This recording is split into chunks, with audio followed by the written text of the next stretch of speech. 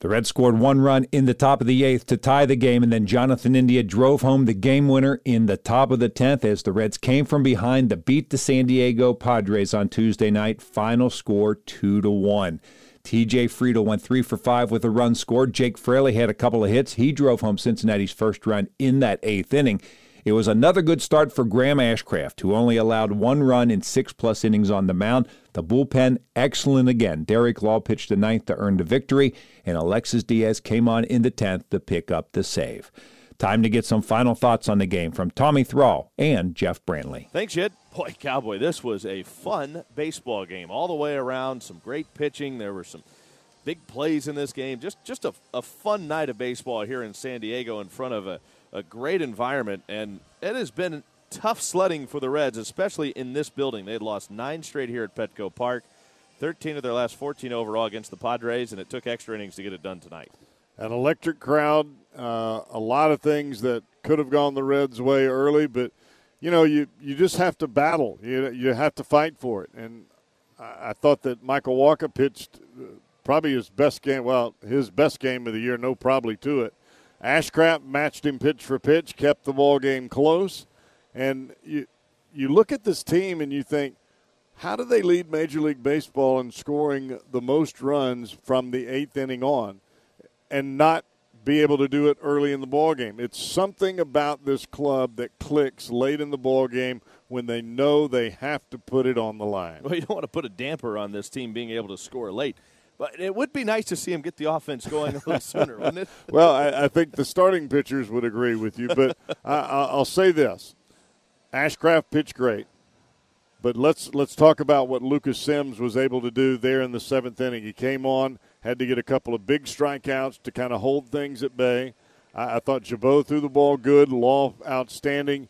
But when you come in with a runner at second base and you've got to go through the likes of Tatis, Machado, and Soto, and you don't allow that run to score, let me tell you something. Tonight's performance by Alexis Diaz, that was big time. And how about from the offensive perspective? T.J. Friedl just seems to lift this team up a little bit. I don't know how he does it. I don't know what it is, but a 3-hit ball game tonight. You look at it, he's right in the middle of it. He scores the tying run. He had to steal a base to get into scoring position. There's something about this guy. Energy thrives in that dugout. When guys are thinking, God, I'm 0 for 5, I've struck out, I popped up with the bases loaded. If you've got a guy that is in your lineup that continues to create energy, whether he's getting hits or not, that resonates with everybody else in that dugout. And that's probably the reason that the Reds are able to rise to the occasion at the end of the ball game. Reds win it today. Final score 2-1 late night in San Diego. Yid, back to you. Thanks, Tommy. Back with highlights right after this.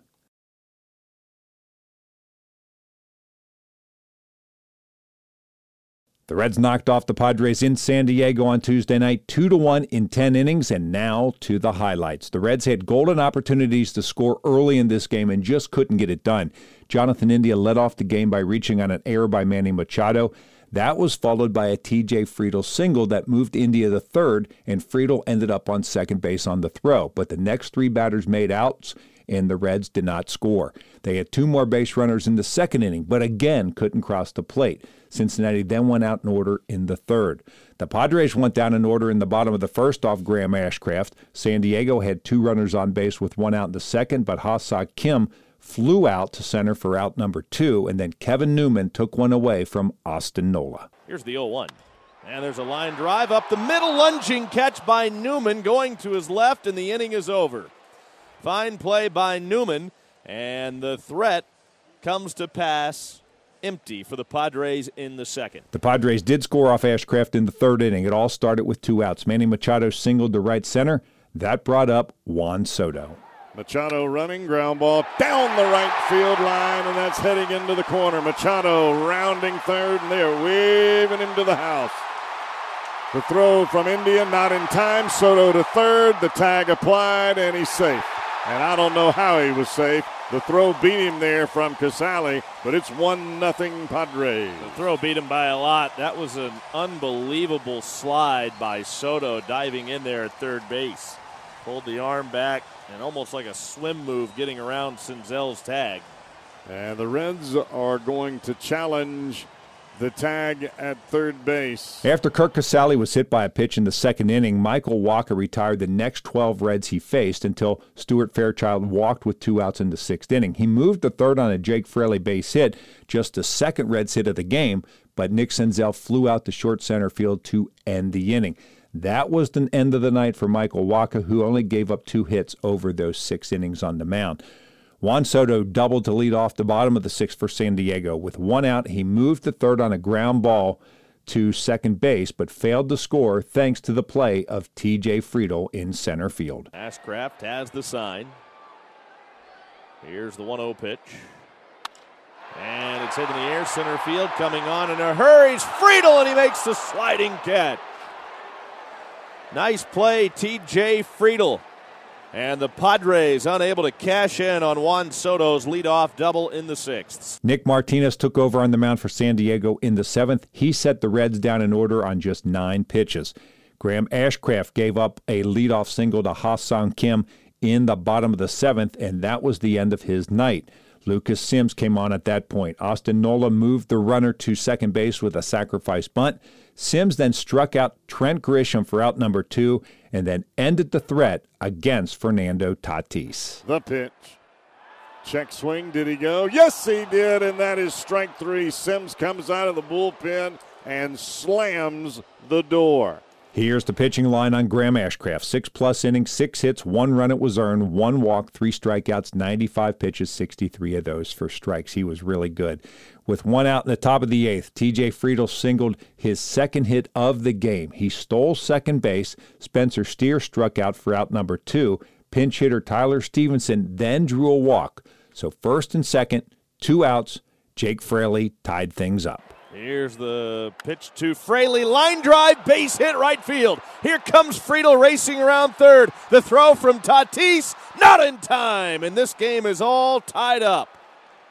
Jake Fraley comes through again. Boys, he had some big hits for the Reds this year. Ian Jabot pitched a 1-2-3 bottom of the 8th for Cincinnati. Josh Hader set the Reds down in order in the top of the 9th. Derek Law took over on the mound in the bottom of the inning. He retired the first 2 batters he faced, but then walked Ha-Sung Kim. Law then struck out Austin Nola to end the 9th inning. So we go to the top of the 10th. Luis Garcia was on the mound for the Padres. Matt Reynolds was the Reds' ghost runner at second base. Jonathan India was first up, and he wasted no time giving Cincinnati the lead. Garcia checks once at second. The pitch. On the ground, back through the infield, and rounding third and heading for home is Reynolds, and the Reds have taken the lead for the first time here tonight. It is a 2-1 ball game. Well, Jonathan India didn't waste any time. T.J. Friedl then singled, so it looked like the Reds might score again, but Spencer Steer grounded into a double. Stevenson grounded out to end the inning. Alexis Diaz came on to pitch the bottom of the 10th for Cincinnati. Brett Sullivan was the runner on second base.